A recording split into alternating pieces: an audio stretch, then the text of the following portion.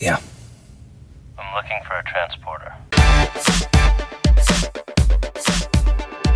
Welcome to Now Playing's Transporter Retrospective Series. Fasten your seatbelt.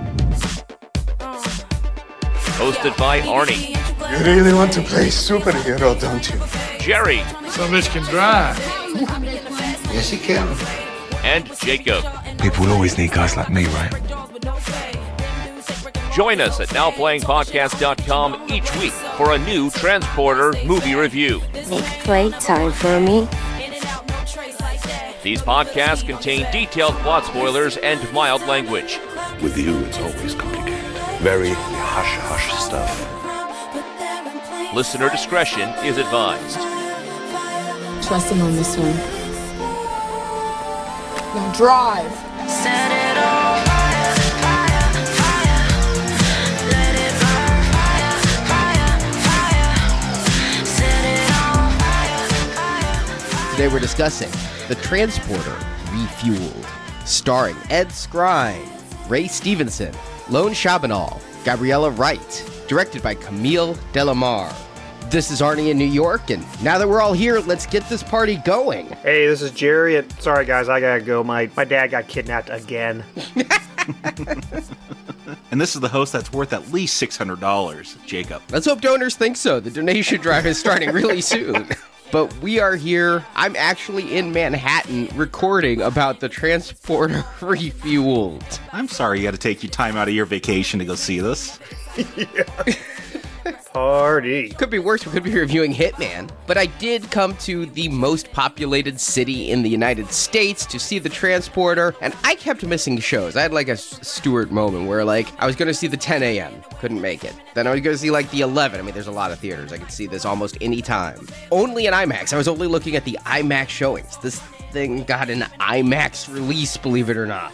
And I finally got to a 4:15 in the afternoon showing at the AMC in Times Square, and I'm running a few minutes late. I'm like, oh my God, am I going to be able to get a seat? It's an IMAX screen. It's a Friday. It's one of those pick your own seat things, and those who follow us on Facebook can see the picture I posted. Like 7 seats were taken.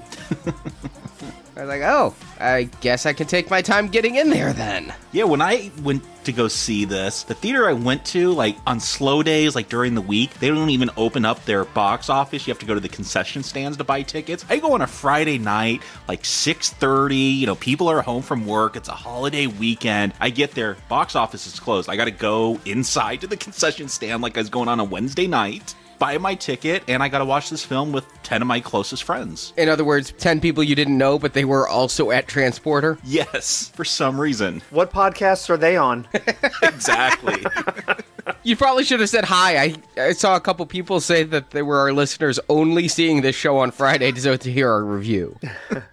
I'm sure we're accounting for at least half this box office, our listeners.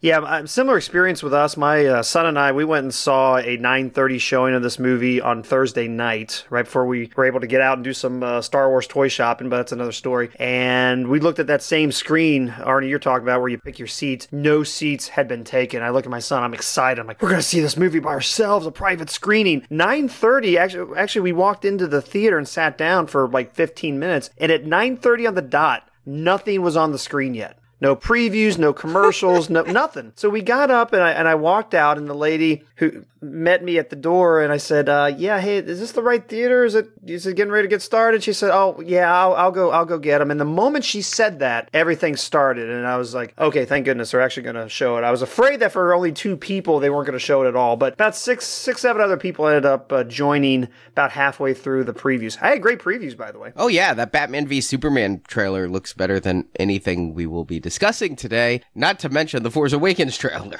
So at this point, I just want to ask, is anybody listening? Nobody was in the theater.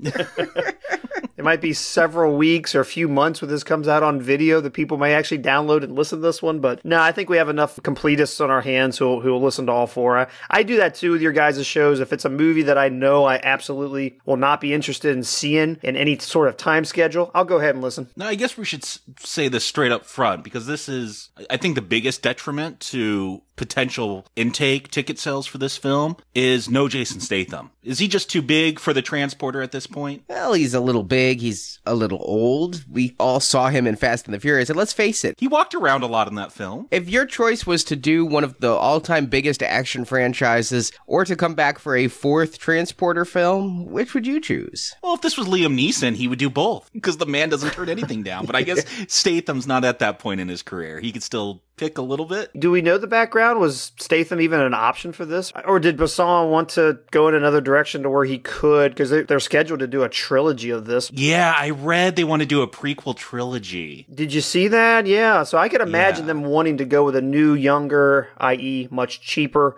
star to build this off of. And I use the word star only because of the fact he's in a movie, not because he's anybody we know. He's on Game of Thrones. I don't watch that. Is that what he's known for? Because I don't know this guy from the Man the Moon. I don't know if he's known for it, but he's in it.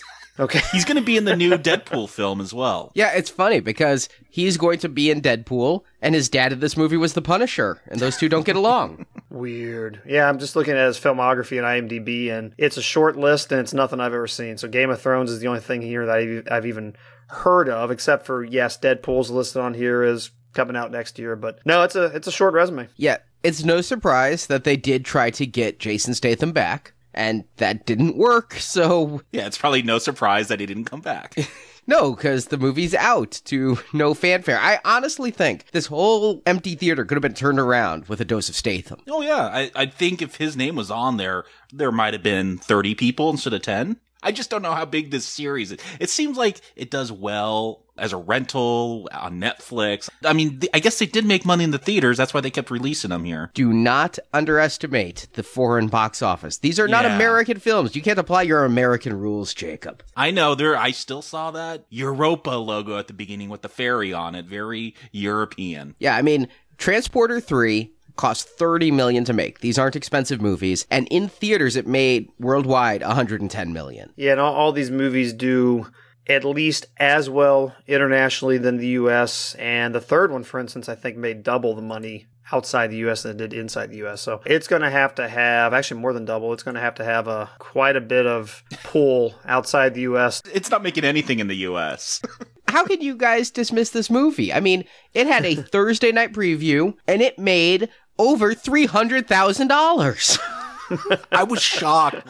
I'm like, oh, I didn't even try to go to a Thursday night viewing because I figured, why would this have one? But like IMAX, I guess they just give that to anything these days. Yeah, I couldn't believe this was in IMAX. Well, nothing's competing for the IMAX screen. They might have it all to themselves until they bring Jurassic Park back out. Well, they are bringing Mad Max out next week on IMAX, so maybe you're onto something. They just don't have anything to show right now. Well, Arnie, I guess we got to get into this. It might help. Why don't you tell me this plot over a bottle of wine? I think the alcohol might help us get through this a bit. Ah, that is indeed a smart idea. But it's a little bit early. Can't start drinking yet. It's 10 a.m. I got at least one more hour before I pop the cork. Ed Skrein is Frank the Transporter. Though when this movie opens, he's not planning on transporting anything except his father, Frank Sr., Ray Stevenson, into retirement. I thought it was Sean Connery with Junior. I thought the same thing. And I got that too. Honestly, I'll talk about it. They needed a bond here. I think that this movie would have been so much better with Jason Statham and Pierce Brosnan. But we'll get into it. Of course, any movie is better with that cast. Yes. But Frank is called away to business when Anna, a longtime sex slave, hires Frank to help her and 3 other slaves escape their servitude to crime lord Karasov. To ensure Frank's compliance, the girls even kidnap Frank Sr. So Frank Jr. is along for the ride, while the girls infiltrate the organization to steal 100 million euros from each of Karasov's thugs, framing the lord for the robbery. A lot of action happens, we'll talk about it. Frank Sr. turns out to be an ex-spy who gets in on the action, as well as a menage a trois with the former prostitutes. And of course it ends with a showdown between Frank and Karasov, who had both served together in the military when Karasov had started his criminal operations, but Frank was too straight-laced to play along. Karasov gets the upper hand in the battle and is about to smash Frank's head in when Anna shoots her former master dead, and then she wants to kill Frank to make sure there's no loose ends. But her love for Frank makes her unable to pull the trigger, so she goes off into a future with 300 million euros, while Frank and his father pop a bottle of wine, and credits roll. Until 1 month later, where she divvies out the money a little bit better. But yeah, I think you streamlined it pretty well. Yeah, there's not a lot of plot here, but I want to certainly get into one specific thing. I'd come into this knowing there was a new cast, knowing it was called The Transporter Refueled, knowing that the new actor was so much younger than Jason Statham. But The Transporter 3 came out way back in 2008. It's been 7 years. And this film is very solid about its timeline. We start with a flashback in 1995. And we'll definitely talk about that flashback and what it means for the film. But then it jumps 15 years later. So we're watching a period piece from 2010. Yeah, I don't understand why they did that. They could have done this opening scene and then just said 15 years later. Because I'm trying to figure out the timeline too. Like, at first I did my math wrong because I figured this couldn't be 2010. So I'm like, okay, it's the year 2000. Wait, why did they have iPhones? There's no iPhones in I'm like, wait, my math was wrong. I didn't carry the one. Okay, this is 2010. This is supposed to be taking place before all the other ones. It doesn't work. Is it, or is it just a sequel?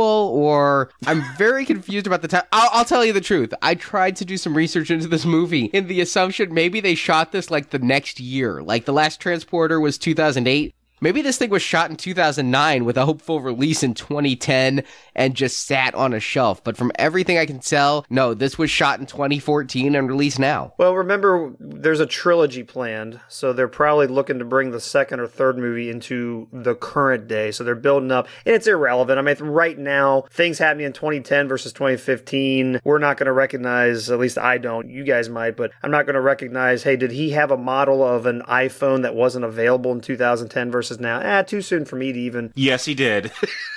I did notice that. I'm assuming he did now that you mention it, because 2010, we were probably only on like the iPhone 4 or something like that. And they're very different hardware cases now. But I actually went back, and I hope I'm not jumping ahead too much here, but I'm kind of, after I was done with this movie, I started imagining Ray Stevenson actually being the recast for Jason Statham. Like he's Frank Martin, who's got a son. I was thinking like, wow, would this movie had been a little bit cooler if Ray Stevenson, who I enjoyed in this movie, by the way, actually had been Jason Statham being the transitional father-son, if we're saying he's too old, maybe he went straight after the last job, did a British embassy-type security job, whatever he was doing, and then was handed over to Ed Skrein to be the new Frank Martin Jr. That went through my head a little bit as something that might have been a little bit more organic to the series. That's funny, Jerry, because I did this exact same thing. I'm like, this would have been so much better if it was about Ray Stevenson. I'll just say up front, best part of this film is him. I don't know if he is even trying to act. I think he might just be enjoying himself on vacation and being able to run around with prostitutes. He's just enjoying the company of 4 beautiful ladies. Yes. But no, I don't know if there's anything in this that does say it's actually a prequel. Like, they'll talk about Frank's past, but we've seen that before. Maybe Ed Skrein is supposed to be Jason Statham, like the next, just a continuation of him, and they just didn't cut his hair short enough. I don't know. Nothing in this film actually tells me that. Like, his tech is way better than anything Statham ever had in those previous Transporter films. Yeah, it is much better. They did not go retro, which almost could have been very cool. Could you imagine like a 90s period piece Transporter film? That went through my head too, yeah. Where they went a little bit more basic and had a little bit less fingerprint scanners that had no purpose. Yeah, because this movie should have just been called The Transporter Rebooted. I mean, it was. I don't think there's any tie, anything, prequel, sequel, whatever. I think we are supposed to just take it, hey, brand new version of the mythos. And I did a little bit of math, and this was kind of funny. Imagine if Jason Statham had come back, and then Ray Stevenson had played his father. They're 3 years different in age. But to be clear, I was saying that Jason Statham would have been playing the Ray Stevenson role and kept Ed Skrein. Yeah, to where, although Ed Skrein's actually like 32 and Statham's 48, so that would have been a little odd. But I think you could have played them off one older, Harrison Ford, Sean Connery. I think you could have played them however you wanted, actually, just to make it work. I'm just saying that, yes, there's not that much of a age difference between Jason Statham and Ray Stevenson here. So Frank's father is only 3 years older than Frank had been. Stevenson looked old enough to be, because I don't think Statham looks old right now. He looks older than he did in Transporter, but I think he could have pulled off this role. And like I said, I think you could have done a Harrison Ford, Sean Connery here and actually made that work. But we start off back in 1995, and we don't have Ray Stevenson or Ed Skrein there. What we have is a whole bunch of prostitutes in the French Riviera. Which is weird that this is the opening scene, because we're going to see it again, all in flashback. Like, I guess they just wanted to grab those. Like, come on, in Europe, this was an R-rated cut, right? I hope so. I don't even know why we open up with this scene. I mean, we're going to see it all again later in flashback. It's so redundant. Yeah. I don't get this scene at all because we see Anna there and she is a prostitute for some West African sex traders, I guess, or pimps, or the line between sex slave and prostitute is very muddled in this movie, but she's an adult. She's played by the same actress who would play her later, Lone Charbonneau, and out of nowhere, a van pulls up, a couple thugs get out, machine gun down all of the West Africans. It's really weird because they don't clean those bodies up. It's like, okay, girls, get out there and work, and there's dead West Africans laying on the street. Like, that seems bad for business. You even hear the sirens of police coming in the background. I actually assume the other people we didn't see at least pulled the bodies out, but yeah, you just drew a significant amount of attention to this area. Okay, go work. What, to solicit the police officers when they arrive because of the shooting that just happened? It was weird. I mean, I know what the scene's supposed to do. It's establishing how ruthless this guy is, and these three guys were partners, which is why they show it later, and I'm glad they did, because when those three guys were on the yacht just talking about business, they had to flashback, hey, this guy was the guy that got out of this van. This was the guy that got out of this van. These three guys established their criminal empire with this single act of ruthlessness of just gunning down everybody that steps in their way. And, oh, don't forget, he's this guy, he's this player, and he's this guy. Okay, thanks. Yeah, they had different haircuts. I'm so glad they did that. Yeah, they all have less hair. They're going the Jason Statham route. They all had, like, long Eurotrash hair. They don't have the long mid-90s look, and so, yeah, they literally had to give us a program of who's who. So we get this opening, and then we jump 15 years, and we see Anna again, and she's, like, on the phone, setting up some deal, and then we get to the classic Transporter opening of Frank, getting in the car or waiting in the car, and thugs come and surround him. I feel like we could have done that traditional opening. All this stuff could have come up later. We could have got all this in flashback, which we do. Like, we don't gain anything from seeing it this way. I feel like the movie loses momentum by not opening that traditional way with the Transporter film. I completely agree. I mean, why do we need to see this 1995 scene? What would have made more impact, to me anyway, is if we'd seen Anna as a little girl being sold into sex slavery by her mother for $500. That would have meant something. Here we see Anna as an adult. She doesn't seem to hate her prostitution job. She seems pretty confident out there working the streets for the West Africans. We see Karasov come in and slaughter a whole bunch of people we don't know and who will never play into this plot. And then we jump forward. If you're not going to show us something truly emotionally disturbing, this is pointless. I actually think it was better that they showed it up front as a scene, because if it was just a flashback, it would have just been a very random,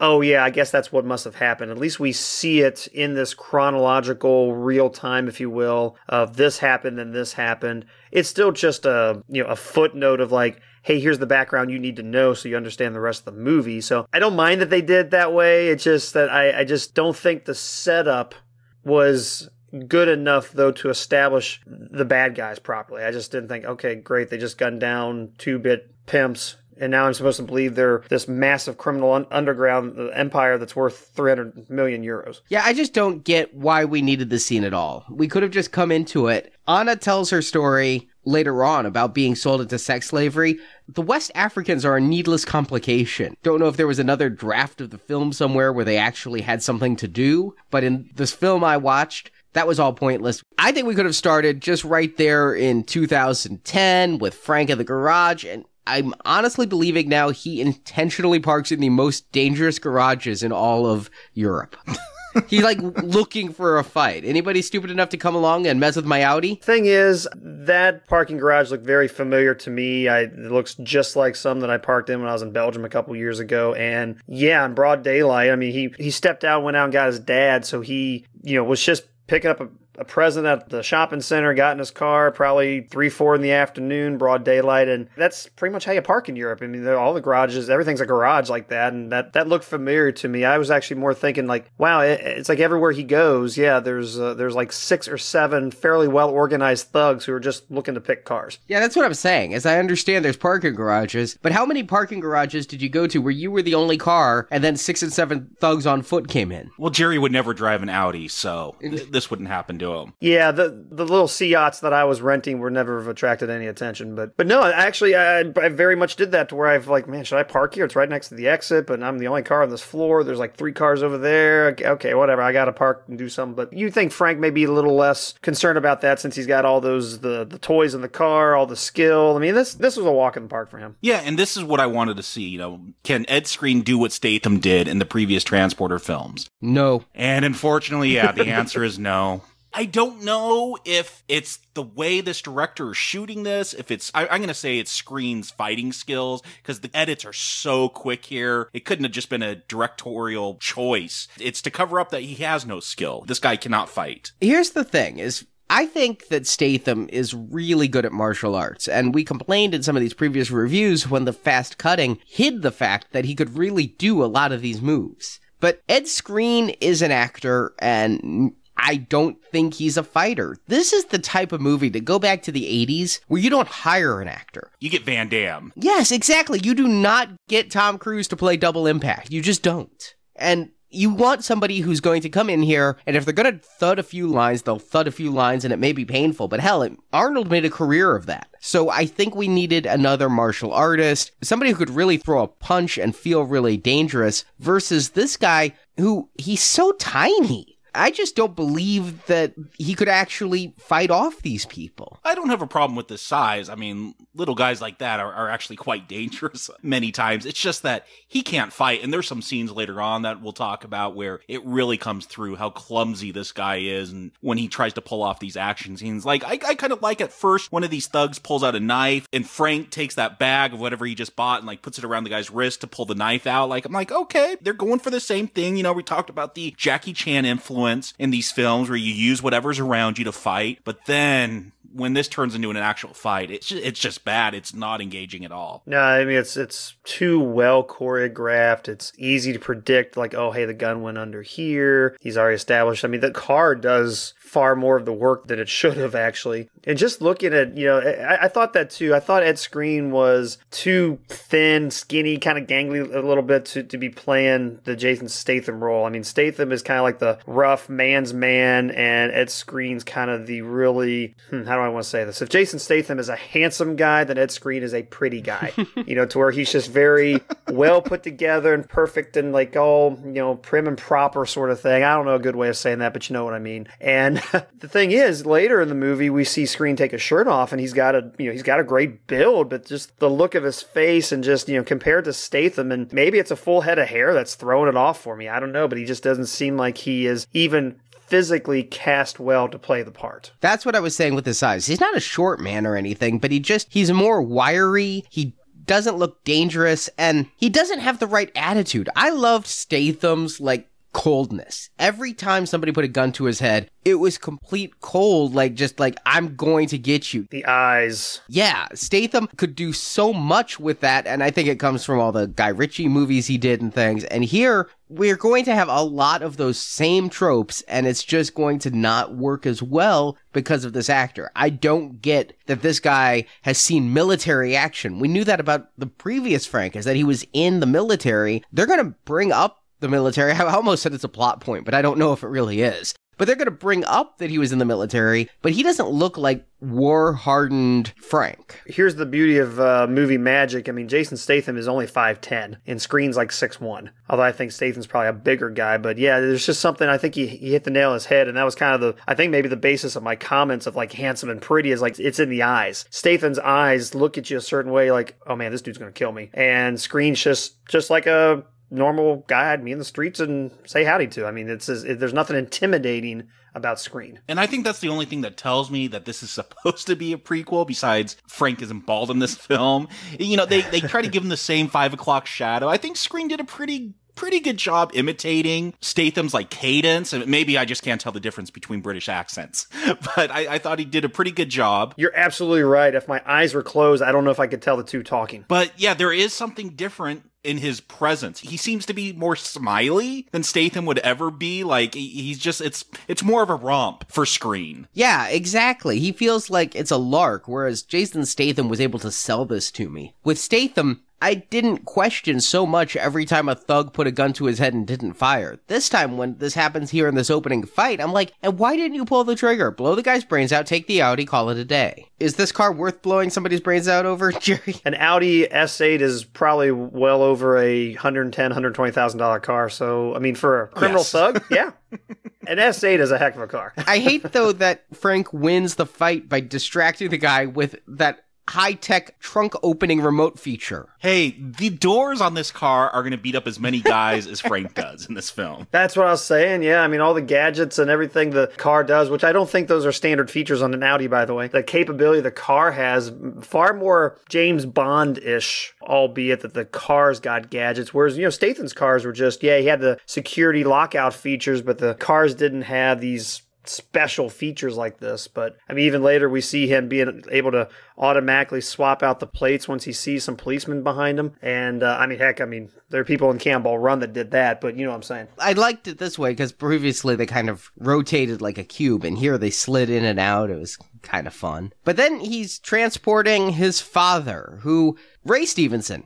I know him primarily from Thor and the Punisher, and he's good in Thor. He's barely in it. He wasn't as good at the Punisher, I just don't think. You know what? I actually didn't recognize this as Stevenson when I was watching it. It's when I saw the credits, I'm like, oh, that's why he looks so familiar. But yeah, very different look than he had in Thor or the Punisher. We all discussed him previously in G.I. Joe Retaliation. Oh, that's right. He's Firefly or something? He was Firefly, yep. But when he's getting picked up here, I have two thoughts. And actually, this was the trailer that it was Frank's dad. Frank's dad was kidnapped. I saw this going one of two ways. When I was walking into the theater based on the trailers, I thought for sure Frank's dad was going to end up a slab of meat. And this time it's personal. You killed Frank's father. Prepare to die. But as the movie goes on, Stevenson is so playful and so smart, and they hint about his own illicit background. I love the interplay between Frank Sr. and Frank Jr., where they're both like hinting that they know the other does illicit things but won't talk about it. And Frank Sr. is like, I work for Evian. Yeah.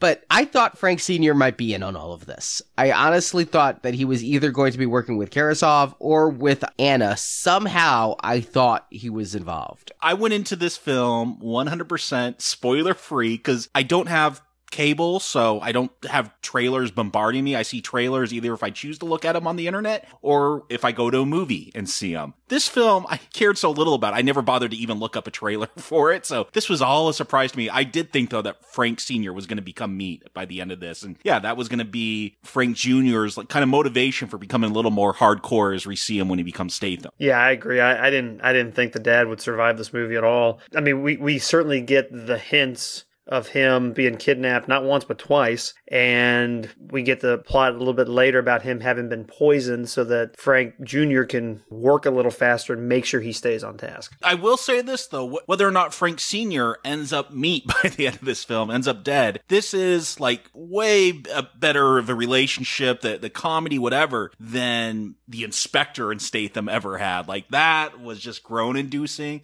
Again, this film is carried by Stevenson. Like, if there's any charm to this, if you're ever smiling or laughing, 99.9% chances because of something Stevenson's doing. I agree. I saw him, the replacement for the Inspector. I kind of went in thinking this was a prequel. I thought we might see the first encounter with the Inspector. Yes. We were in Monaco, so I didn't know if that was going to be the case or not. But now I do realize Ray Stevenson is the new Inspector, the older character who's kind of somewhat complicit, and it works so much better this way. I don't know that I ever envisioned the Transporter series as needing to be a father and son event, but I like the interplay. I like the history. The one brief touching moment where the father's talking about the mother's death and how now all of England is a tomb for him, that is pointless and doesn't really add a whole lot. Maybe they could have kept the mother's death a secret for one of these planned sequels, but I do like their interplay, and I agree with you, Jacob.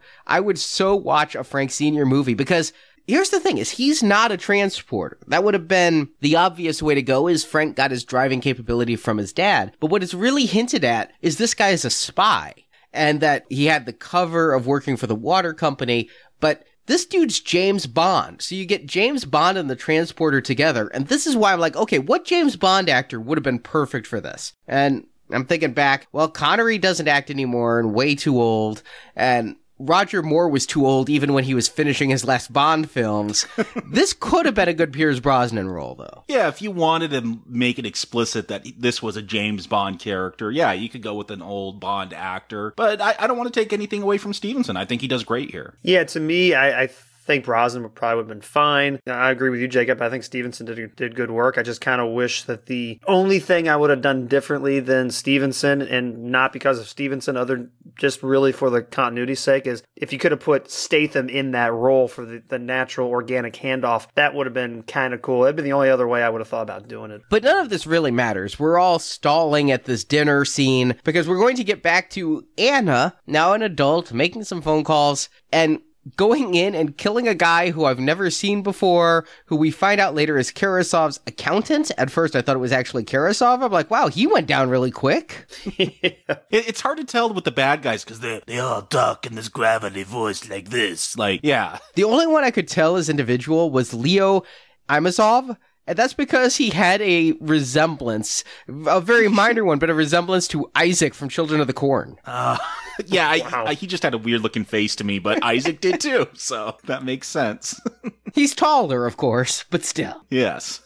But yeah, I'm like trying to figure out what's going on. Like they're faking this murder scene that they got some prostitute that OD'd. Like, did they bring her in or did the two accountants bring her in? I don't even know where she came from. They opened a closet and she was in there. Where do you keep your dead hookers, Jacob? I don't know. I don't have a lot of experience with dead hookers, so that's probably why I was confused. They had some dialogue that the other one had just found her earlier or something. So they brought her into a hotel though? Like, all right, here's the plot. It took me a while to figure this out. Yeah, give me it because it's not on Wikipedia, so I couldn't brush up on it. So few people care. There's not even a plot summary on Wiki. I could copy and paste mine and it's better than nothing. Then people would say I stole my plot summary from Wiki. Yeah. But the point was there were 4 missing prostitutes. Anna's plan is she had 3 other prostitutes who were in league with her. And they wanted to throw Karasov off by thinking there's only 3 hookers rebelling against him and the 4th is dead. And so they found this body of a hooker apparently not associated with Karasov, and lucky enough, they just found her on the street. They come in, they shoot the accountant, they shoot the accountant's girlfriend, then set them all on fire and put this necklace because Karasov, I gotta give him this. He is big pimpin'. I mean, he's literally a pimp who has a brand. He's got a logo. It's a heart with a dagger through it. He's like, you know which girls are his because they're wearing custom jewelry. And so they put that necklace on this OD'd hooker, burn them all alive. Now Karasov thinks there's only 3 girls missing, although he doesn't know which 3 are rebelling against him and which one's dead. Yeah, I got all that. I just don't know where the hooker came from. That's where I was confused. No, they just say they found her. I guess that happens all the time in Monaco. You just, oh, there's another OD'd hooker. But yeah, I know Anna's up to something. The way she's laying those towels out to start this fire in the hotel, to burn the bodies. I guess she didn't think about pulling the slugs out of the guys' heads because the doctor who does the autopsy is going to find those and let Karasov know that it wasn't quite a fire that killed him. Yeah, I mean, you know she's not very well experienced in things like that. She probably hasn't done this ever. But even I'm watching this movie when they start the fire, I'm like, well, they're going to find the bullet. I mean, even I was like, they're going to eventually figure it out. So I don't know if she just thought that was going to buy her a little time or, hey, it was kind of an exciting scene to watch her set everything on fire, shoot the guy. And you're just, it kind of sets up, obviously, that, okay, she's got a plan. She's going to cause some serious trouble for the bad guy here. And, she means business. It's so irrelevant, but maybe she wants him to find the bullets so that he knows somebody's coming for him and starts sowing those seeds of distrust between him and his 2 generals in this crime organization. I don't even know why we're killing the accountant anyway. I mean, if she has this grand plan, she could just go in and shoot Kazimov and call it a day. Well, she wants the money, though, and we're going to see her take another step to get that by hiring Frank to transport her in 2 packages. Obviously, I'd seen the trailer. I knew the 2 packages were 2 other women. Why does she not just say, you're transporting 3 passengers? Yeah, we saw Frank do that in the first film, like he helped with a bank robbery and they had an extra guy that he made him get rid of. But yeah, it's so, I guess because there's no tension in this film, so they have to add it this way. Because you're not going to get it from the action. And to make sure he will transport the 2 packages, they tase and kidnap Frank Sr., who he seems better than that. Like, you'd think he wouldn't get taken just by a taser like that. That's how Bogomil went down in Beverly Hills Cop 2. It was a pretty lady. That's always a weakness. I think it starts building, him and the ladies. I think that's just like, oh, hey, I got this bottle of wine. There's a pretty lady. I might find someone else to share it with. And yes, that was his weakness, that he fell for that. But one of the things we do see when Frank Jr. is meeting with Anna is we do get a throwback to all those rules that were first established in the first Transporter film.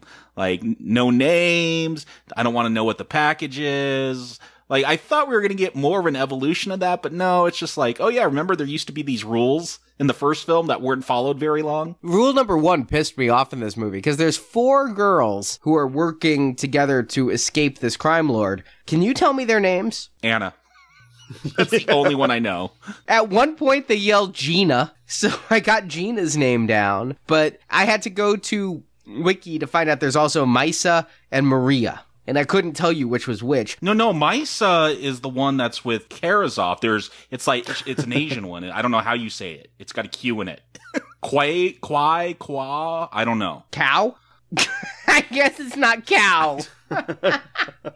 No. Probably not. But that's fine. That's what we said about the first movie. It's like, wait, what was Wall Street's name? I saw that in the credits. Yeah, I mean, so it's kind of far more clever that if, the people watching the movie and the people in the movie don't know each other's names. Yeah, but it's kind of hard if you have to podcast for an hour or more on the movie to be like, and then the one blonde interchangeable girl. Yeah, it was that girl.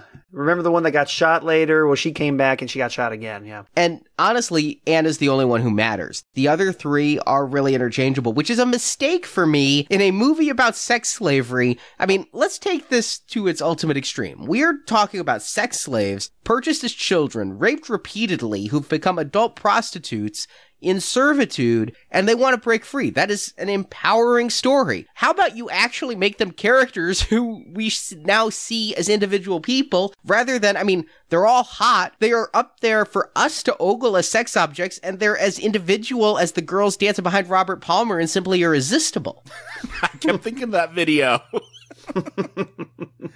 Yeah, I feel like in Fury Road, like, they played with that whole dynamic. Like, Mad Max, wakes up in the desert and he sees the beautiful women all hosing themselves up. I felt that was knowing, and they were playing with that convention. Here, maybe it's because it's a French film. We're just going to enjoy the scantily clad ladies running around. Never mind that they're actually sex slaves. We're supposed to find it hot that they're prostitutes, but bad that they were raped as children. It's all bad, is what I'm saying. Yeah, no, this film, if this was done, I'm using finger quotes here, better, this would be a true exploitation film. Like, that's the only route to really go with what they want to do. But because I'm guessing this has been edited to PG-13 for the States, because I got to figure the European cut was R-rated. There's a lot of booty dancing going on. We don't get to see much of it. Oh, I got so mad at the editing. I don't know if you guys noticed this, but there's a scene early on. The scene early on with the accountant, he's listening to some rap music. The lyrics were, hoes acting like bitches, bitches acting like hoes, and he kept repeating that. They kept censoring bitches. I don't know if the MPAA said there's only so many times you could say bitch in a movie before it's R-rated,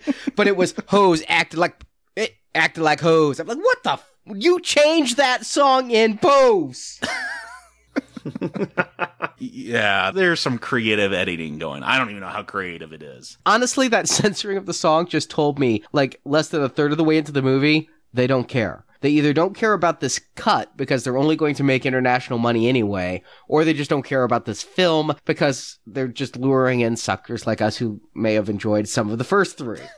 But it's small things that can really tell how much care is being put into a movie. And this one, I don't think a whole lot. No. And what I found confusing, when Frank goes to pick up Anna and the 2 packages, apparently this is a bank robbery. I thought he was just going to pick them up at the hotel. Yes, they just walk out casually. Yeah, there's some cops, standing around, but they're not, swarming this bank. They're, just more looking at Frank because he looks suspicious in his car, and he's got all these blondes getting into it. But it's I thought literally he was just gonna, The plan was to drive them to another country so they could be free. I didn't know there was going to be this whole scheming plot that unfolds. I kind of figured they were just going to be taken off and the bad guys would be coming after them to get whatever back or get them back, and it would just been like the Transporter 3 all over again, where it's just him trying to get them from point A to point B, whatever point B was going to be. But no, it ends up being basically where they end up taking Frank hostage. And I was kind of curious what Frank was going to do. You know, when he said, you think this is the first time someone's ever pointed a gun in my head, I was kind of curious what Frank would have done in that situation, how he would have gotten out of it, gotten control of the gun. He probably had some gadget back there that was going to knock her out with the seat folding a certain way. And a boxing glove on a spring. Exactly. You know, a Riddler style from the old Batman TV series. But no, they actually sort of win. But then we get into our big car chase scene for the movie. Yeah, I like the accidents. I like when the cop cars smash against each other. Like, again, good practical shots. Liked how they went slow motion on those. But this chase,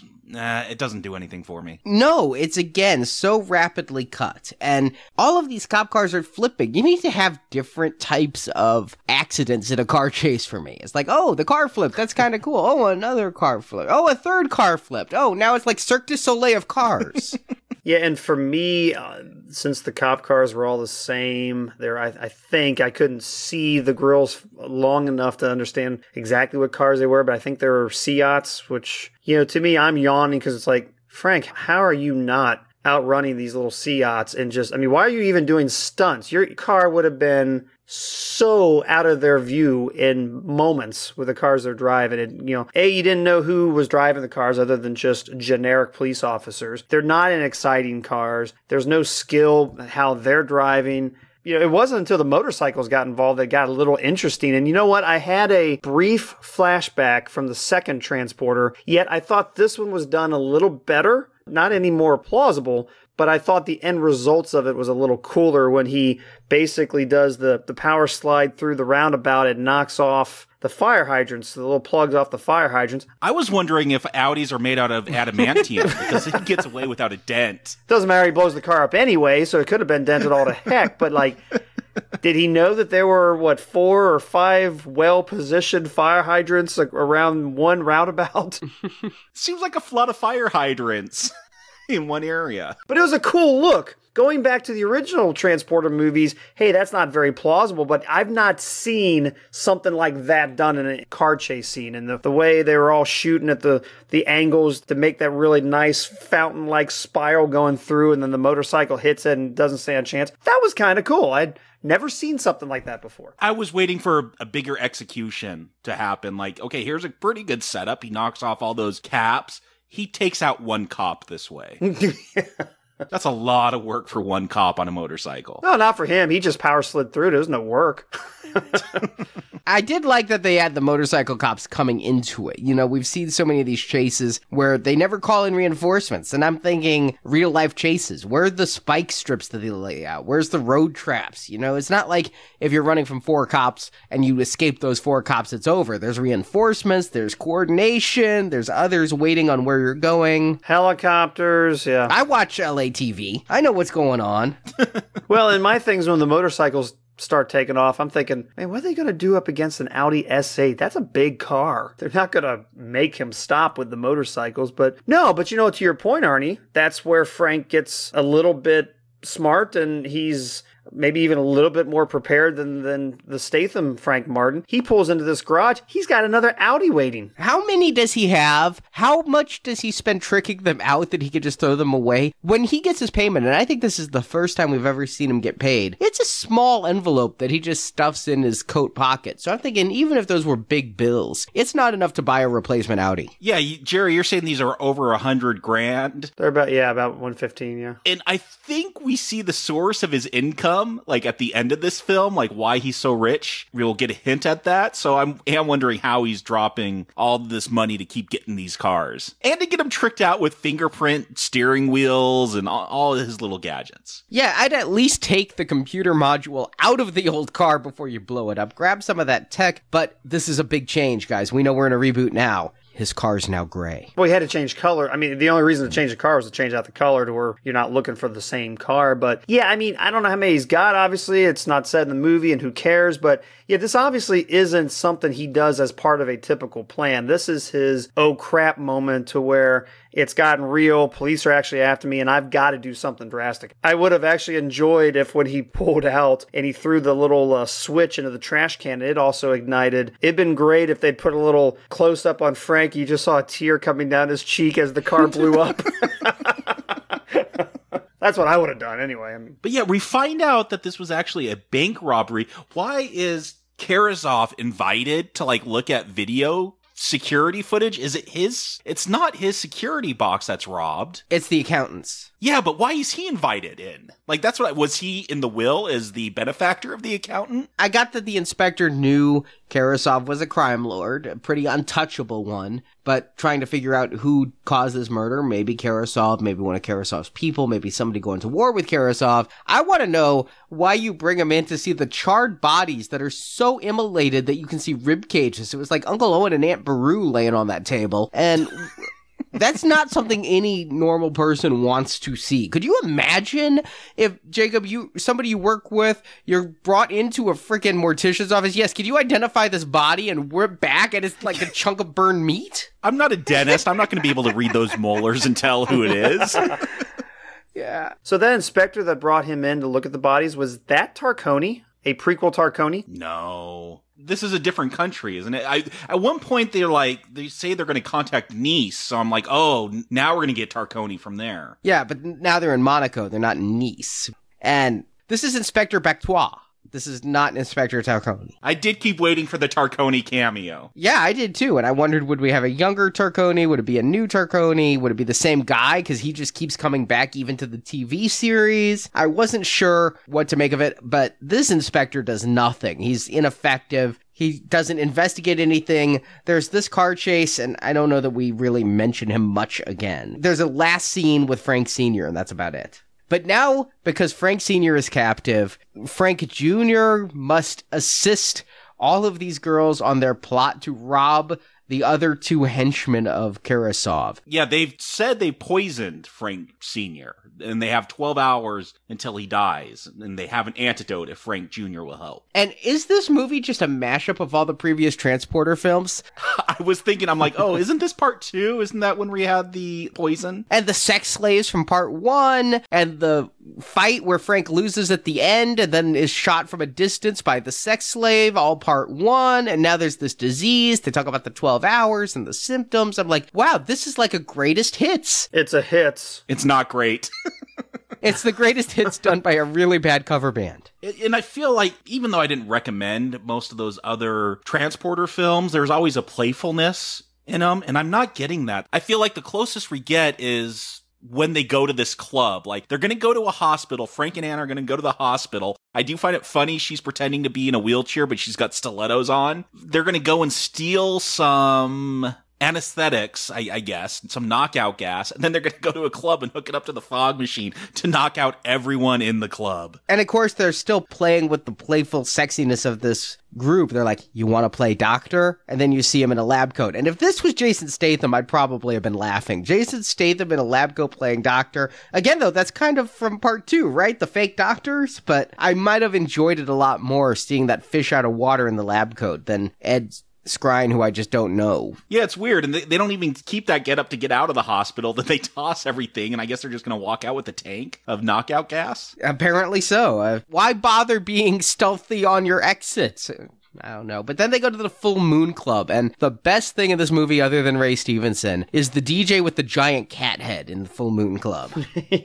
Yeah, that's a thing. There's DJ Deadmau5, who wears like this Mickey Mouse type head. I guess after Daft Punk, that's become a popular thing to cover your identity. It's almost a fun scene. Like, they got the rave music going on. You got the prostitutes with their gas masks and blonde wigs. It's totally ruined by, like, the worst fight scene, I think, in this film. Like, it is so clumsy when Frank Jr. has got to face off against, the janitors for this club? The only thing you can kind of say about this movie in general, and particularly it happens in this scene, is that Frank is a little bit more human and regular. That, yeah, he takes a lot of hits. He walks out of this thing all cut up and bruised. I mean, yeah, he's not Superman like Statham was. But one of the things I liked about Statham in the Transporter movies is that he was Superman. So Ed Skrein doesn't even have the I'm the end-all be-all guy, and I'm just these other 4 or 5 schmucks that's in this room with me, I'm going to take them out pretty quick. I don't even want to blame all of this on Skrein, though. Like, I get confused by how this is all set up and staged. Like, they're in a room,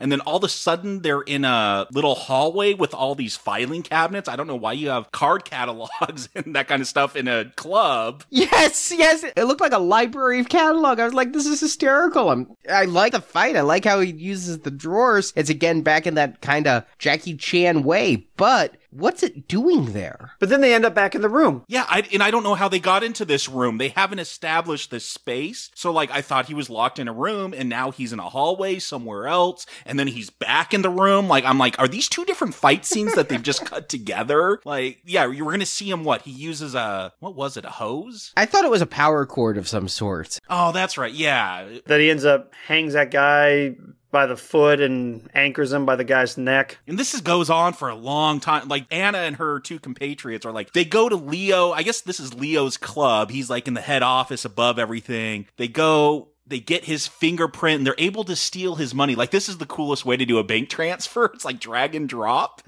I did like that. What if you only wanted to transfer a little bit?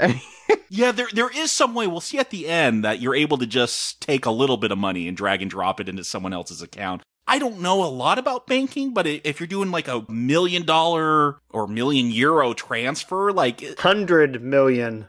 Okay, 100 million transfer. Aren't there rules and regulations? You can't like just go, yeah, I'm giving it to this person. PayPal doesn't move $80 through your bank account that fast. I did like that there wasn't this holdup, though. We've seen so many of those movies where it's like transferring money, and because you're transferring $1 million, you see like the little status bar like you're copying a big file. I like that it would transfer 100 million in the time it takes me to transfer $100 between my checking accounts. Later, they play back into that trope. Later, they're doing a transfer, and it's the ticking clock thing. And I'm like, you were better than this earlier. It's the cell signal. Yeah, that's what I figured. It all depends on how fast your cell signal is here. But there's another fight scene, another one after this. Like, they're all trying to get away. More thugs show up. This fight should be so cool, and it is so awful. Yes, this should be the best fight in the film. Like, he puts the car in neutral, so it's like rolling down this alleyway with the girls in it. Of course, he opens up the sunroof because we know he's going to jump through there at some point. And he does too, fortunately. Yeah. He has this all planned out. He's using the doors to beat people up, or at least beat one guy up, which we've already seen like 2 or 3 times in this film. But this fight should feel kinetic as he's walking down ahead of his car that's following him, but it's not exciting. Actually, I dug this one a lot more because I thought it was more... Arnie, you said something earlier that made me think. I keep saying Skrein versus Statham, and it's not the individuals. I mean, it is to some degree with Statham and some of the things we said earlier, but a lot of this is how the movie's portraying them. So this fight scene to me was more Transporter-like. This is the Frank Martin that I know more from the Transporter movies. It was very confident. It was like, okay, I'm going to do this, lock the doors, open the sunroof. I'm just going to beat up these guys. These 8 or 9 people or whatever, he takes out pretty easily. And then just jumps back in there and follows the plan. To me, I could have easily seen Statham doing this exact scene. I enjoyed this one far more than the close quarter fight that he had just moments earlier. The car is moving way too slow. The women are screaming, "Oh my God, hit the brake, we might hit that gate going 2 miles an hour." Calm down. You guys just robbed a club, gassed everyone. But this car slowly rolling downhill, you're really this concerned about. Yeah, I couldn't tell if it was in neutral or if he had it, because it's probably like a paddle shifting type. I don't know if he put it in like a sports mode in first gear to where it only goes so fast, because in neutral, you would either be still standing still or it'd be moving because you're on an incline, in which case it would be constantly picking up speed, or you would get that hey, we're starting to go out of control. So I'm not 100% sure what he did to keep it going. Heck, he may have set the cruise control for 4 miles an hour for all I know, but it was moving at a steady pace. Yeah, he took the gear shift, put it in some place. I kind of figured, Jerry, you'd be able to tell me what he did. I'm guessing he put it in the sports mode to where you shift it, but it's not like a stick shift. It's like paddle shifters. A lot of European cars have those now, to where he probably left it in the first gear. But I think even that would have gone faster than that. So he might have just put the cruise control at 3 miles an hour for all I know. I couldn't exactly tell what he was doing. But wouldn't this fight have been cool if the car was going like 20 and he was running to keep up with it? That was my favorite part of Transporter 3. Yeah, it was just like punching people in the face and using all kinds of different ways to keep up with the car. And well, there he could have used the car to help then if it was moving that fast. He could have thrown people into the fender, knocked them away. I don't know why he didn't just run over people. Yeah, I had the same thought, Jacob. My thinking was, well, he doesn't want to run over people because he doesn't want to damage his car, and he's such a badass he could just get out and punch them. Yeah, but then he drives it through a gate. Exactly. That was I'm like, well, what? No, that's stupid. Like, I was wondering, because, like, these chicks are freaking out that there's a locked gate. I'm like, oh, he's James Bond. Like, he's going to have machine guns come out of the headlights and shoot it open or something. I wouldn't have been surprised at this point. Hey, the Transporter's like Batman. No guns. Except in Tim Burton's Batman, in which case guns. Yeah, I was going to say, Tim Burton's got machine guns. Which was oddly only on the car that shot down a gate. So, Jacob, that's what I thought you were referencing was the chemical factory. But anyway. Yeah, no, I did think, like, James Bond got guns in the headlights. Like, I thought he was going to do that at some point, because they're flipping out over this locked gate. I'm like, this is a movie. You just drive through it. But then this movie goes, into, like, party time. Like, we're going to get a lot of Frank and his dad and these girls. Like, we find out the dad was never poisoned. He just had some water. And this is where I thought the dad might have been in on it again. The whole poisoning thing made me suspicious. Frank Sr. certainly didn't seem to be too worried about it. No, he's hanging out with hookers. He's having a good old time. He's like connecting on them because of his travel log from being a spy. He's like, oh, your accent's from this place. And the girls are just falling all over themselves with his act. I thought maybe his whole thing was he came not to see his son, but to help rescue Anna and her friends from sex slavery. I thought he might have been the mastermind behind the entire rescue attempt. But no, he's just there, to mac on them and get a menage a trois going with two that don't even matter which two. I don't think either of the two were the one he was really about to make out with earlier about her accent. Well, here's the weird thing. We're skipping ahead a major thing because the dad, Frank Sr., is involved in the third heist from the guy on the plane. He thinks he's poisoned. At least we think he thinks he's poisoned. They may have told him before they told Frank Jr., but he thinks he's poisoned, but he's then helping them by posing as a pilot. Yeah, it's so weird. He's going to end up helping them, too. Like, they have some party time, and I guess the Franks decide to help them at some point. Like, they could drive away, but I guess they've fallen for these hookers now, so they're going to help them. But later they drive away. Go figure. So...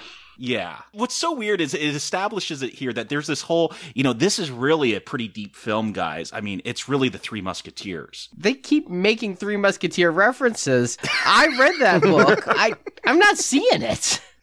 I know. I just found it funny. It's just like, oh, guys, this will really give it a whole nother level. Like, we got to throw this literary reference in here. Well, the Three Musketeers are French. What if the Three Musketeers were hookers? Yeah, I missed the sex slave aspect of that story. That must have been a modernized version. Oh, poor Porthos. But then they're going to go after Yuri, one of the other compatriots to Karazov. And he's sitting on a runway. Like, I don't understand this. Like, he wants to take off, but they're like, no, we missed our takeoff time, so we have to wait till the morning. And he just stays on the plane. So he just stays on the plane all night?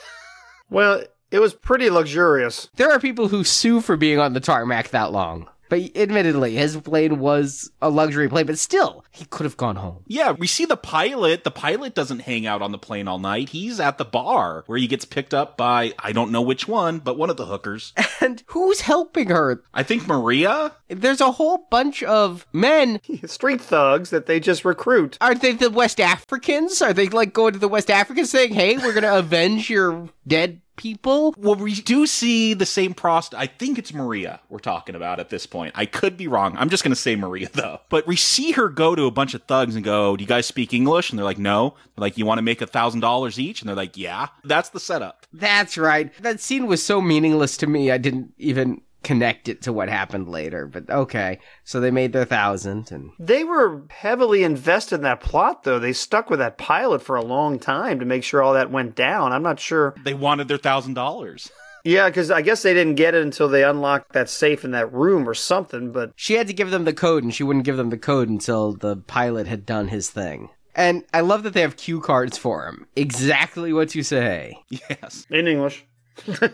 This is the surprise, is Frank Sr. walks onto that plane as the pilot. Like, now he is actively helping him out. And I was wondering, did he fly as a spy? Like, he seems to be letting the co-pilot do everything as they're getting ready to take off. Yeah, but he seems to also know which switches to hit. He's hitting some things. He's telling the co-pilot what to do, but he's also in the seat using the terminology. He seems like a pilot to me I'm not a pilot, so he faked it well enough. Yeah. Yeah, meanwhile, Maria has knocked out Yuri with some, I don't know, magic powder. And gotten his fingerprint. She drugged his drink. And yeah, got the fingerprint. This is perhaps my favorite action scene of the film, though, is them trying to get off this plane. I don't understand this action scene, Arnie. Like, okay, they get the fingerprint and they're like, okay, let's get out of here. Why don't you just stop the plane? Like, instead of having it go knocking out the co-pilot so he falls on the controls and makes it go even faster, where you have to jump out of a moving plane, why don't you just stop the plane and jump out? Everyone's knocked out. There's one thug locked in the back room. I think leaving the co-pilot knocked out there was the mistake. They were planning on jumping out of the slow-moving plane, not realizing that the co-pilot would slouch a certain way and then hit the accelerator. And rather than go back to the front and turn it off, there's another thug who was kicked out of the room because Yuri thought he was going to get with Maria there. And so he's still around to be one last barrier to them going back to the cockpit. And he's even going to shoot Maria. Yeah, this is where you know these other hookers besides Anna don't matter. They're going to start dropping off now. Well, and that's the weird thing. I mean, yeah, I'm with you, Arnie. I assume the plan was the plane is still kind of moving at the runway speed, whatever they call it. We can jump out, but at some point, they're going to notice two people coming out of the bottom of the plane running off. So either way, they're going to attract attention because at the very least, two people are going to drop out of the plane and run into the field. So someone's going to catch that. But I guess they attract more attention even faster by the plane just like wildly taking off. And then at that point, it's going to be a lot harder to jump out of that plane because it's moving full speed. So I really do think, though, that what Frank ends up doing coming under the plane, the sunroof is apparently his biggest ally throughout this movie. Yeah, he has fingerprint scanners. He has trunks that close with a button. Yeah. He has the doors that auto-open. Biggest car gadget of import, sunroof. I do like, this is a quip they do throughout the film. Frank Sr. is always complaining how Frank Jr. is late. And it's always by like 10 seconds, but they do it again here. Frank Jr., I guess the plan was for him to pull up at that airport and pick the two of them up. But because that plane is accelerated, he's running late because they've had their own problems. He's got to get under there. I just wish it felt more dynamic. Like, everything here staged just feels so rote to me. My pulse is never pounding. I think it would have been good if they killed Maria here. Spoiler alert, they're going to kill Maria later. That's what made me mad. They go through this entire scene about the dad knowing how to take chewing gum, duct tape, and tongue depressors to get her all healed up. She's just going to die in 10 minutes anyway. By a gun wound. Cobwebs and sugar. Cobwebs. Coagulates the blood. Who knew? Yeah, I want to try this now. I'm going to shoot myself in the side just to check it out. I'm sure it's incredibly sanitary, too. Yeah, that's what I was thinking. I'm like, there's going to be an infection. Then she's in the sack with the dad later that evening. She was actually kind of asleep off to the side. We never actually saw her moving. So I don't know if he was having a three-way or just having a one-on-one with her right there. There were definitely 4 female arms involved. The question is, were there 6? She was one of them. Yeah, I was wondering about that. I'm like, she recovered from that really quick. But come on, guys. We didn't mention... It could have been a really funny scene as they're getting away from the airport. Frank Jr. launches off a luggage rack or something and drives through the airport. Like... And it's weird because there's armed guards in there and they're just watching. I'm like, I think if there's a car driving in the airport, that qualifies you to open fire. Yeah, they had like M16s and they're just watching the car drive past. I did enjoy that scene, though. It was very Blues Brothers. Yeah, and you still don't open a spray of fire with that many people, civilians around, unless you've got, I think, a higher level threat. Yeah, there's a car coming through, but he's not actively mowing people down. But yeah, they're just as confused as heck. They're like, crap, there's a car coming through here, you know, what to do. And you're right, it's exactly what I thought, Artie, because I love the Blues Brothers. It's right when he drove through the mall, I was waiting for him to say, hey, the new Oldsmobiles are in earlier this year. But now, after all the sex, they decide, all right, girls, see ya. We're done. You guys have fun finishing. And they stand there like 4 supermodels in a Carl's Jr. ad while Frank and Frank Sr. drive off. But then the funny thing with that, Arnie, is that Frank Sr. really doesn't want to go. I mean, despite the fact that he got tased, thrown in a trunk, allegedly poisoned, I guess all was made well because he makes times with the ladies. But yeah, now he's invested. He's like, hey, we can't abandon him now. We got to help him out. Yeah, he seems very disappointed in Frank, and Frank is heading off to Paris to lay low because of all the heat that this has brought up. Which is reasonable. Yeah, I mean... It's a good plan. I would think that the girls would want to go too. I mean, at this point, they have 200 million euros. They could probably get out of Karasov's reach. But Anna's big thing is, I'm not quitting until I'm fully out. So on the run isn't enough for her. She has to find, confront, and kill her former slaver. Well, and I would think with 200 million euros, you could find some people to finish the job for you. But... yeah, I really gathered it was far more, despite what she's directly saying, I figured it's far more of a, not that I just want out, but I can only be out if I know he's dead. And I can only know he's dead if I do it myself. Yeah, you could hire Frank, perhaps. I guess he's not an assassin, though. That crosses over to Hitman Agent 47 territory, perhaps. We'll have a crossover someday. But it did seem weird. It's like, oh no, this is a personal vendetta, and we found out that Anna was bought into slavery at the age of 12 for $500. I don't know, 200 million, you could have a pretty nice life. Just call it a day and go. Well, that's a little dismissive. I mean, I could understand wanting revenge, but I think she'd want revenge against the West Africans who took her at 12. No, I think it was Karasov or someone. When Karasov shows up at the beginning, they bring out their own prostitutes. Yeah, no, Karasov inserted her. He only took in one of theirs and inserted his ladies. Okay, so she was brought into sex slavery by Karasov, not the West Africans. This is all, the whole inclusion of West Africans confuses me. I don't understand the need for the West Africans. I don't understand, like, the whole dynamic. Karasov and Frank, we find out they have a past. They never explore it unless I miss something. It's just that, they served together. It seems like they were mercenaries. They wanted to get money. Frank got out because he wasn't that kind of guy. I just have a hard time understanding this dynamic they're trying to set up between Karasov and Frank Jr. The way I read it, and I could be wrong, is that Frank and Karasov served together for the English military. And we knew from previous films, assuming they're still in the same continuity, that Frank was a troop in the military, but Karasov started to do illicit things with that troop, and Frank was too on the straight and narrow. And we find out what Frank did in the military. He drove a transport. How fitting. So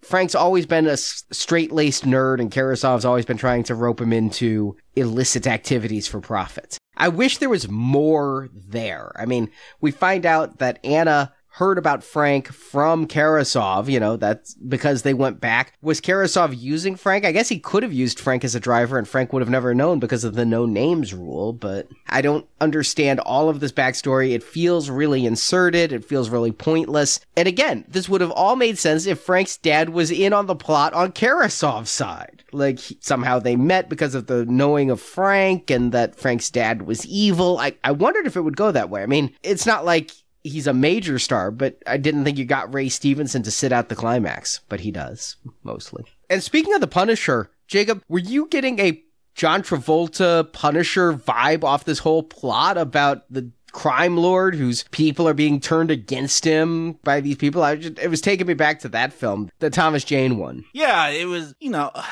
I guess it's kind of clever. Like, they are prostitutes of Karazov. I don't understand why Yuri and Leo are like so suspicious. It seems like their friendship has gone astray over the last 15 years. But, you know, this whole thing, like, Anna's like, oh no, he told us to do all this. Like, okay, that's kind of a clever alibi. And we got, I believe, Maria, who's been shot, but now she's scuba diving. She had a romp in the hay with Frank Sr., so I guess she's recovered. But she's like scuba diving underneath the boat to hack in and put all the money back into Karazov's account. So Leo and Yuri thinks he really did steal it. It gets a bit complicated and then turns into a boring shootout. Yeah, and it's kind of this weird way of the payoff, even though I think it's weak, the payoff of him thinking one of the 4 hookers that's missing was killed. Because then they actually can sneak one in. He thinks the 3 hookers that he's seen in all of these videos committing these crimes, he thinks they're all accounted for. So, yeah, okay, that was kind of a weak payoff just so she could swim underneath the boat and get the final transaction of a scenario that I can't imagine they could have possibly predicted for. I mean, it was the fact that Frank came back to them and that he had Frank's dad was the only way that could have possibly worked. Well, and they set up the second kidnapping of Frank's dad. Exactly. I was a little disappointed that Frank Jr. wasn't in on the, hey, here's what we do. Let's call in the other gangs to see us all together, and then they can think that, yeah, we really were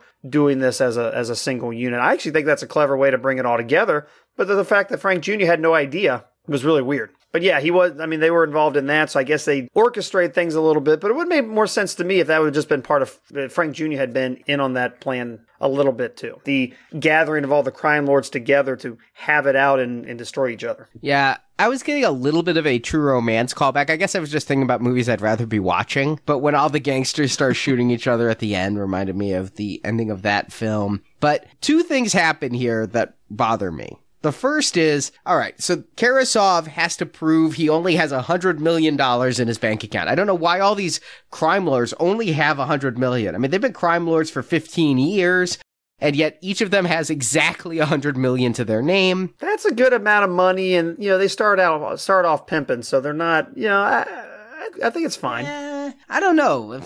$100 million used to be real money. Maybe back in 2010 it was.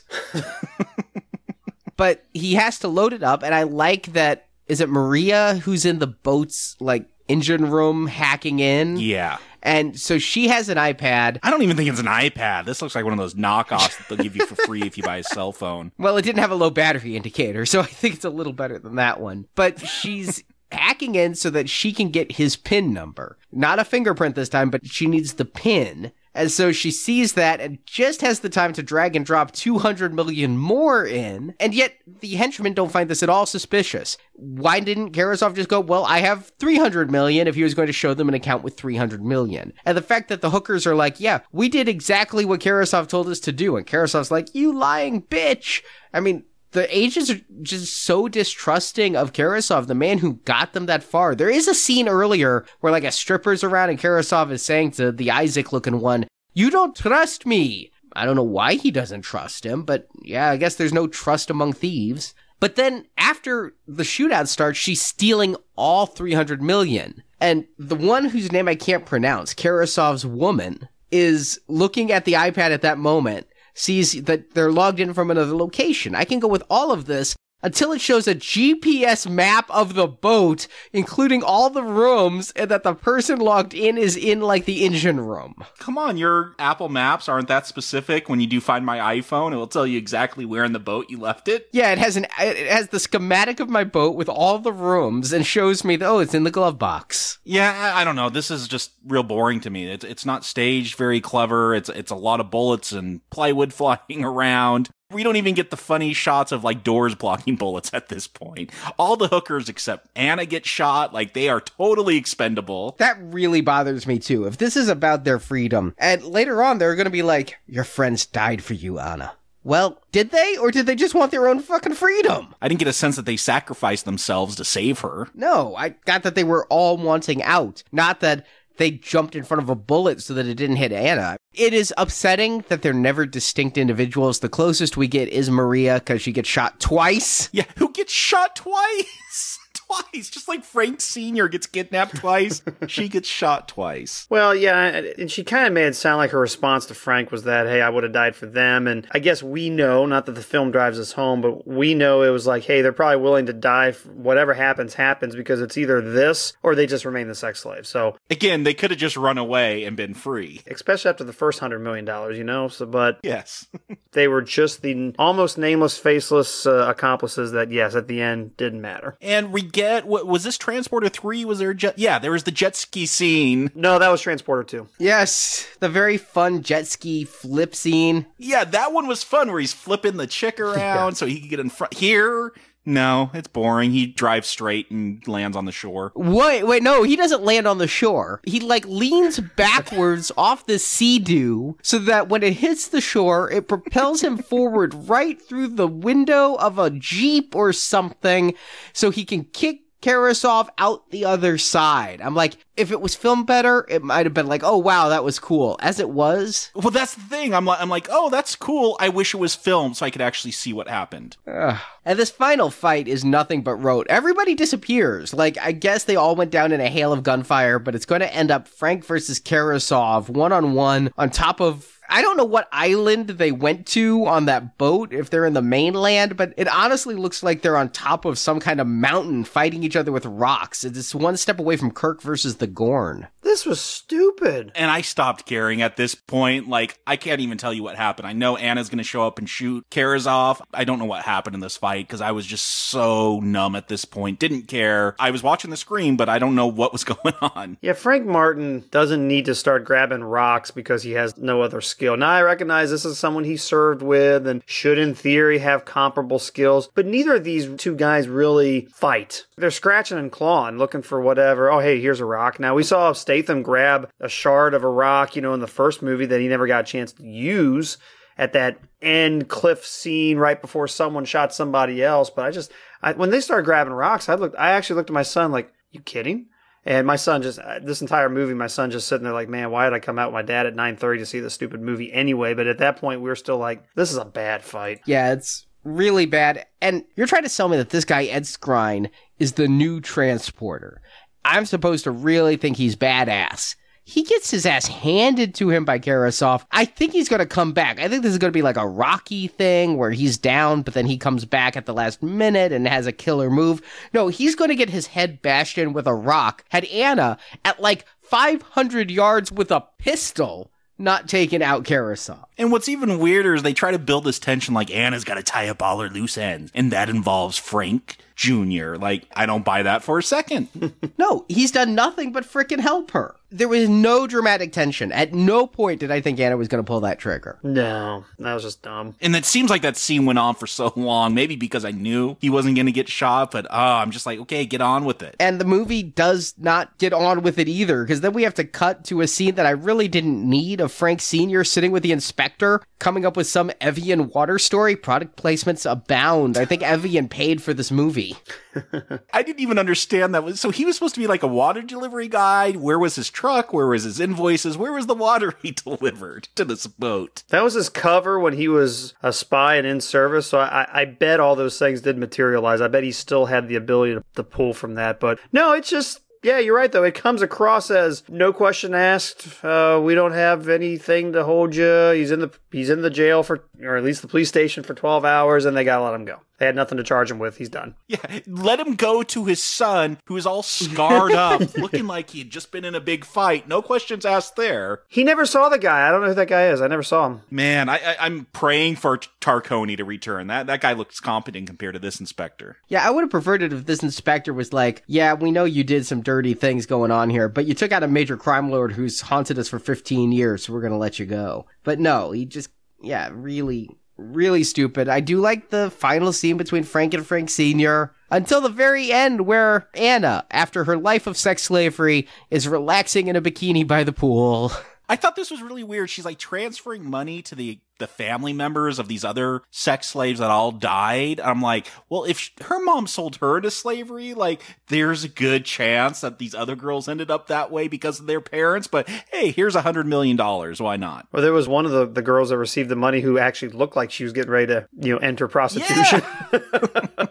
just because she happened to be getting dressed at the moment, but perhaps that wasn't the wisest choice of the filmmakers to do that in a movie, again, where we're supposed to look down upon prostitution and all of this. But she's giving that money away with this sly grin. I wish that they'd told me who these people were. I saw names, but I barely even knew the women's names, let alone their last names in the family. So I'm glad, Jacob, you're here telling me that's who got the money. I guessed that's who was getting the money? Well, I couldn't tell you. I couldn't testify beyond a reasonable doubt, but that's just what I'm assuming. That's who would make sense to be receiving this money. Yeah, I don't know from the names it shows that was actually these prostitutes' families. So yeah, but unfortunately all these families are probably going to go to prison or at the very least get investigated by Interpol or something because of 70 million euros that just happened to come in their account on a single day. That's not going to draw any suspicion whatsoever. So I'm not sure if she's doing them any favors at all. But then she ends wanting to give only 10 million euros to Frank and Frank Sr.,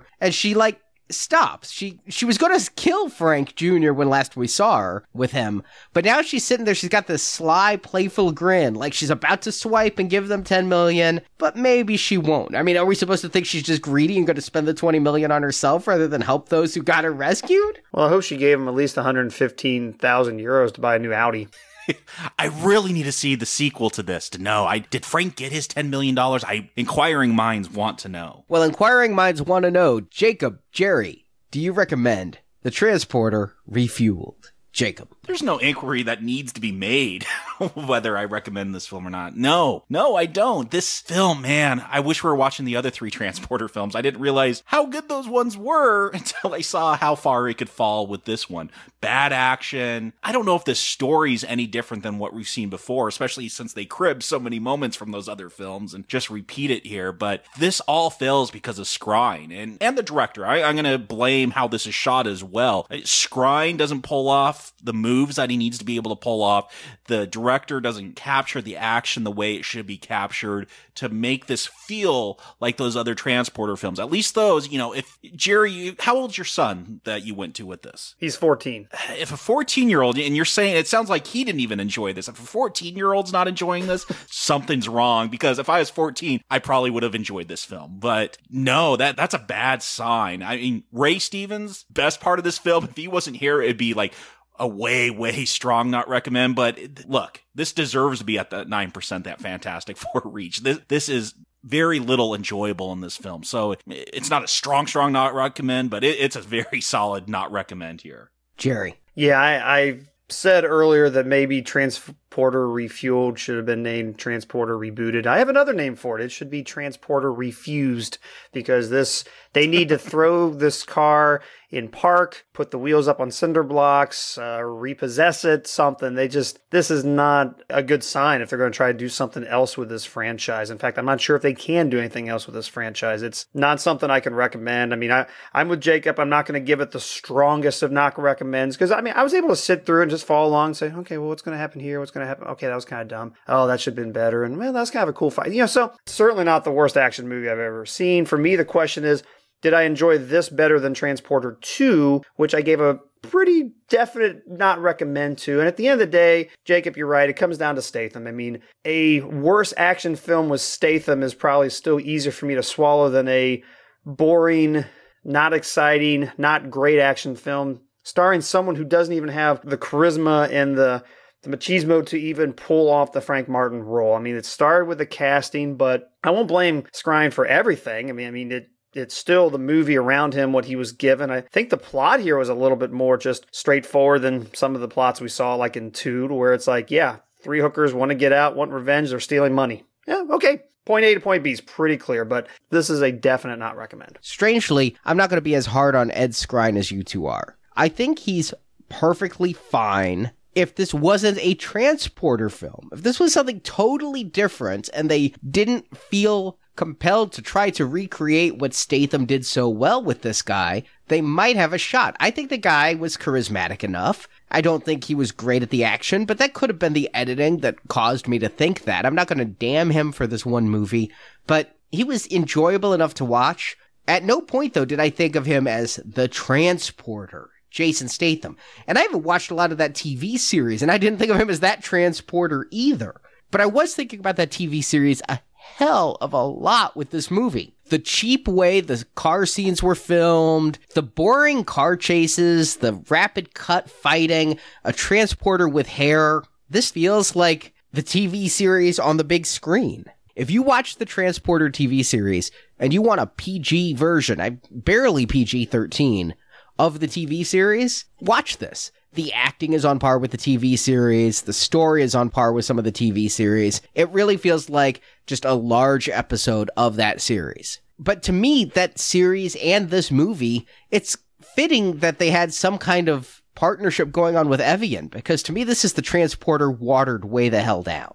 I didn't care for the series all that much. I thought it did some inventive things. And here, it felt like I was just watching another episode. It's a not recommend. It's a clear not recommend. It's not the worst thing in the world. It's not Fantastic Four bad. It really isn't. It's just completely unimpressive. I was sitting there watching it, and in New York, things happen that don't happen where I'm from. People got up and left the theater in the middle of this. Like, we didn't have that many to begin with. We had even less when it was over. And it was like, as the climax was coming, I could tell I wasn't clock watching, but from the way the story was going, I knew I was coming into a 90-minute movie. I could tell we were about to get to the last half hour. It was going to be the big climax. And people were just like, it, walked out. They were just walking out. And I'm like, I get it. This is completely uninteresting. And I was thinking TV. It's like you'd have this on in the background while you're cooking dinner or cleaning the house or something, and it's fine for that. And the question for me was, if a movie has nothing going for it, but not a whole lot going against it either, where does that hit on the arrow? But no, if there's nothing going for it, there's so many better movies. The only compliment I can give this is it didn't have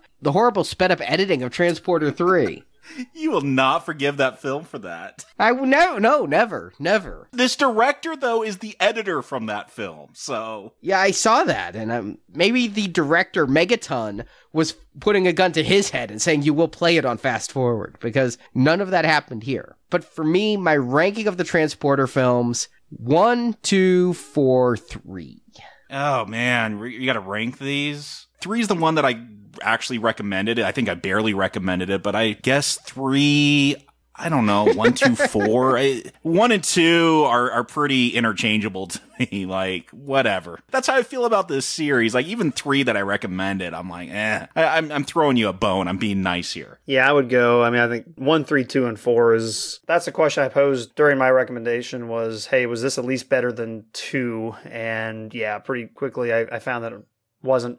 So yeah, 1, 3, 2, and 4 is definitely the way I would rank them. I understand, even though I'm putting 4 above 3, it's quite a fall even from 1 and 2 in my mind. And then the question is, I mean, I know the answer to this, but how do you guys feel about the looming threat of 2 more starring Ed Skrein? It is a threat. I definitely feel that threat. I don't want to see any more of these. Even if it was Statham, I don't know if I'd want to have to go to the movies opening night to go see this. It's just, this doesn't scream theatric to me. This is, you watch it on Netflix when it's streaming. I figure they might have enough momentum to just go ahead with the plan and do them. If these movies aren't costing a lot of money to make, that they don't really need a Avengers Age of Ultron type of reaction to continue. I mean, Sony has Amazing Spider-Man 2 only makes $600 million and they got to rethink their strategy. Not going to be the case here, right? So if you Google Ed Skrein and pictures of him, he actually oftentimes does sport a very thin buzz cut that shows me that he could, if there's a progression here, by the 3rd movie could look like Statham and create that like true Frank Martin, whether they want to or not, I don't know. If this was supposed to be movie 1, 2010, where he's younger, 7 years later in 2017, he's starting to go a little bit more thin, he's getting a little bit more tough, and he's experienced this, that, and the other, whatever. I'm a hopeless optimist that says that, okay, they're going to see some of the things about this movie that were flawed, that didn't connect with people, and just fix them and progress Frank. So maybe it would get better if they did it. I mean, it's always a maybe, but in general, me right now, stop making these movies. That's why I call it Transporter Refused. I refuse to accept that you guys are going to get a decent trilogy or a decent story going with this, because, all 4 movies in general didn't have like these great reasons to exist other than the first 3 had Statham behind the wheel, literally. Well, I'll tell you a little bit of behind the scenes Now Playing things. We all know Brock does the announcements for our show time and time again, and he does them very well. And I write out these credits, and he throws in his own flourishes, and that's how we get the credits we have for the show. And every time I set out the credits, we've realized, now that we're doing this for 7 years of Now Playing, and these series are starting to pop back up, that sometimes he has to re-record the entire credits because we have a new copyright date, or we're no longer leading up to a weekend of release. And so the microphone he has changed, or the acoustics have changed, or his voice has changed. He has to re-record them from top to bottom. His voice changed. This is a Brady Bunch going through puberty situation. Well, it just, gets a little deeper after 10 years of podcasting. He's 10 years older than when he started on Star Wars Action News. So when we realized this a few years ago, I started having him record copyright dates in the future. Like if a movie came out in 2014 and they'd already announced the sequel was coming for 2016, I'd have him record 2016 through 2021. So we have the credits all done, so he doesn't have to re-record the entire thing from top to bottom. Always do this. This is just standard operating procedure at Now Playing now. When the transporter credits were sent to him, I'm like, don't bother reading any more copyright dates. I'm pretty sure this is the end of the road for Transporter. I stand by that. I think and I hope that the series will hit the brakes and say no more Transporter. But if they do, I'm okay with Ed Skrein coming back as long as Ray Stevenson is back and we have a new director behind the scenes who may try to show that Ed Skrein has something that can make him the Transporter that this film didn't convey. But that is it. We're done with the Transporter, I think, possibly forever. I can't imagine that they'll go back to this. Does that mean we're moving on to something that possibly will go on forever? I think so. We're going to move on to Disney. Oh, what are you doing? The Princess series? No. Nor the Marvel movies. What about Pixar or Muppets? Which aspect of Disney are we doing? Star Wars. After years and years and years of our listeners saying, do Star Wars, do Star Wars, do Star Wars, and us going, no. In fact, I said on the forums years ago, the post is still there. I'm like, well, yes. All right, how about this? I'll make a deal. I don't want to do Star Wars, but if they make a new movie, we'll do Star Wars. You thought you were safe. I really did. I thought I would go to my grave and never see another Star Wars theatrical release. And I'll say this because you posted on the forum. I mean, we've recorded the one for the Star Wars Episode 4, New Hope.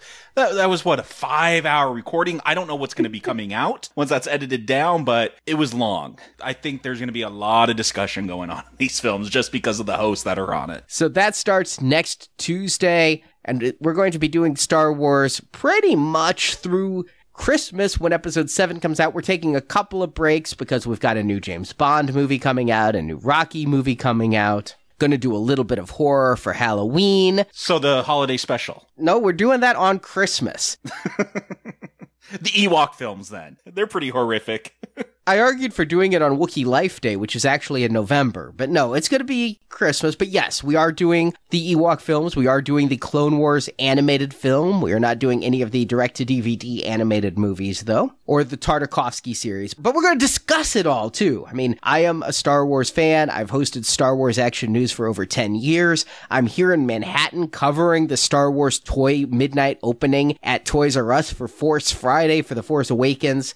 We discuss, in depth or not, every aspect of Star Wars in this series. So I hope you'll join us for that. I also hope you'll join us starting this Friday for another foreign film. I mean, we did these French films. Now, why don't we do another foreign film with Battle Royale? Yeah, the Japanese film. That Battle Royale, big cult hit. I know Stuart's a fan. I'm a fan. I'd never seen it. And I've never seen the second one. There was a sequel to that. But the reason we're doing Battle Royale is a lot of people, me included, I've never seen the Hunger Games, but a lot of people feel that the author from the Hunger Games may have borrowed a bit from Battle Royale. So we thought that would be a fun intro to the Hunger Games, which is part of our Silver Donation series. For $10 or more, you get the 2 Battle Royale films plus the 4 Hunger Game films leading up to the theatrical release. That's right. You're getting Battle Royale 1 this week, Battle Royale 2 next week. Then there's a bit of a break until we start the Hunger Games in November, tying into the release of Mockingjay Part 2. Will I be mocking it? I don't know. I'm not the Hunger Games guy. I might be. Yeah, neither am I. I've never seen any of them. I've seen the first. The fact that I didn't go back for the others, well... That says something.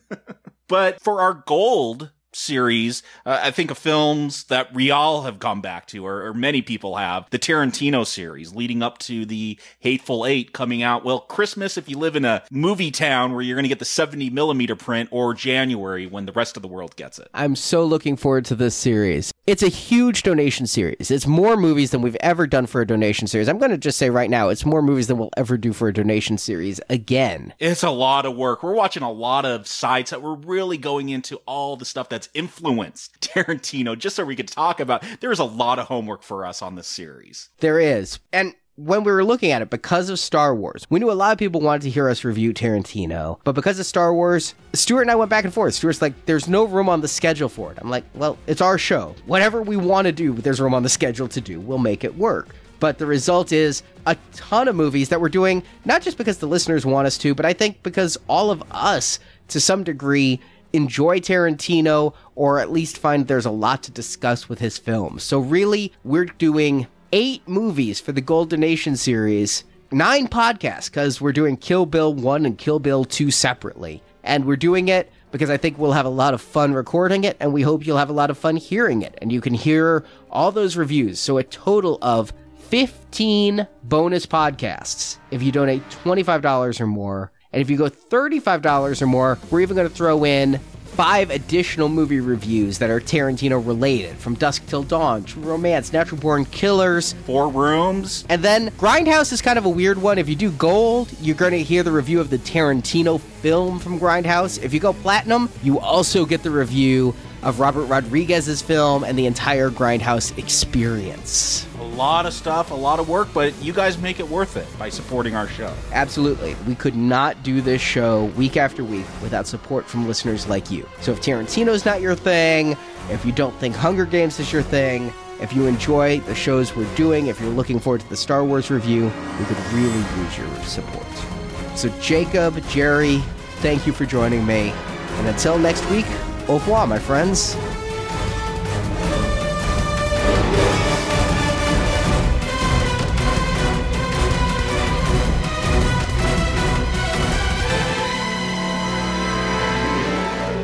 Coney, it's me. Get out of the house. No. I was just pressing the medals. Coney, forget the medal ends. Just get out. And go where? Anywhere. The beach. Go to the beach. Oh, the beach. Thank you for listening to this episode of Now Playing, and we hope you've enjoyed the show. What's in this for you? Pleasure. Come back to NowPlayingPodcast.com each week for another new movie review. I don't like to be late. Well, would you rather be late or dead? Also on our site, you can find hundreds of in-depth movie reviews of film series such as The Fast and the Furious, Tron, Terminator, Rocky, RoboCop, Punisher, Mad Max, and more. Am I in heaven? Actually, you're in a bit of the shit. While at NowPlayingPodcast.com, be sure to join our forums where you can discuss this review with other listeners. Well, I said drop in any time, but I didn't mean Nowhere else to go. Now Playing is an independent podcast with no sponsors or ads. We rely on support from listeners like you to help keep the show going. You think this is the first time someone's held a gun to my head? You can find a link to donate using PayPal at the bottom of our website, NowPlayingPodcast.com. 10 minutes past the deadline. If the money doesn't arrive, I send a finger. 20 minutes. Sounds like we have a deal, don't we, Mr. Delays? You have a deal. You can also help out Now Playing by leaving us a 5-star review on iTunes. Don't think of this as just another job. Think of it as a mission. A link to Now Playing's iTunes listing can be found at NowPlayingPodcast.com. I always say the way a man treats his car is how he treats himself. Now Playing's Transporter Retrospective Series is edited by Heath, Anthony, and Arnie. We're gonna need more men. Now Playing credit narration by Brock. My boss said you're the man for the job. The Transporter films are the property of their respective copyright holders, and no infringement is intended. I like that. Rules. You can't get anything done in the world without rules. The opinions expressed on Now Playing are those of the individual hosts and may not reflect the opinion of Venganza Media Incorporated. I'm still wondering if I want to know everything or nothing about you. Now Playing is a Venganza Media production, copyright 2015, all rights reserved, and no part of this show may be reproduced, repurposed, or redistributed without the written permission of Venganza Media Incorporated. It's over, Frank. It's over. Mission accomplished. I can see this is going to be a glowing review. All right, everyone ready? Yes. Yep. All right, load up that cast list. Yep. Good luck. No kidding. Depending how deep you go. Not very. Just give them first names, it'll be fine. To tell you guys how important this movie is to the world, Wiki doesn't even have a plot summary. I noticed that because I went to go read it last night trying to clear up some plot points, and there was nothing there.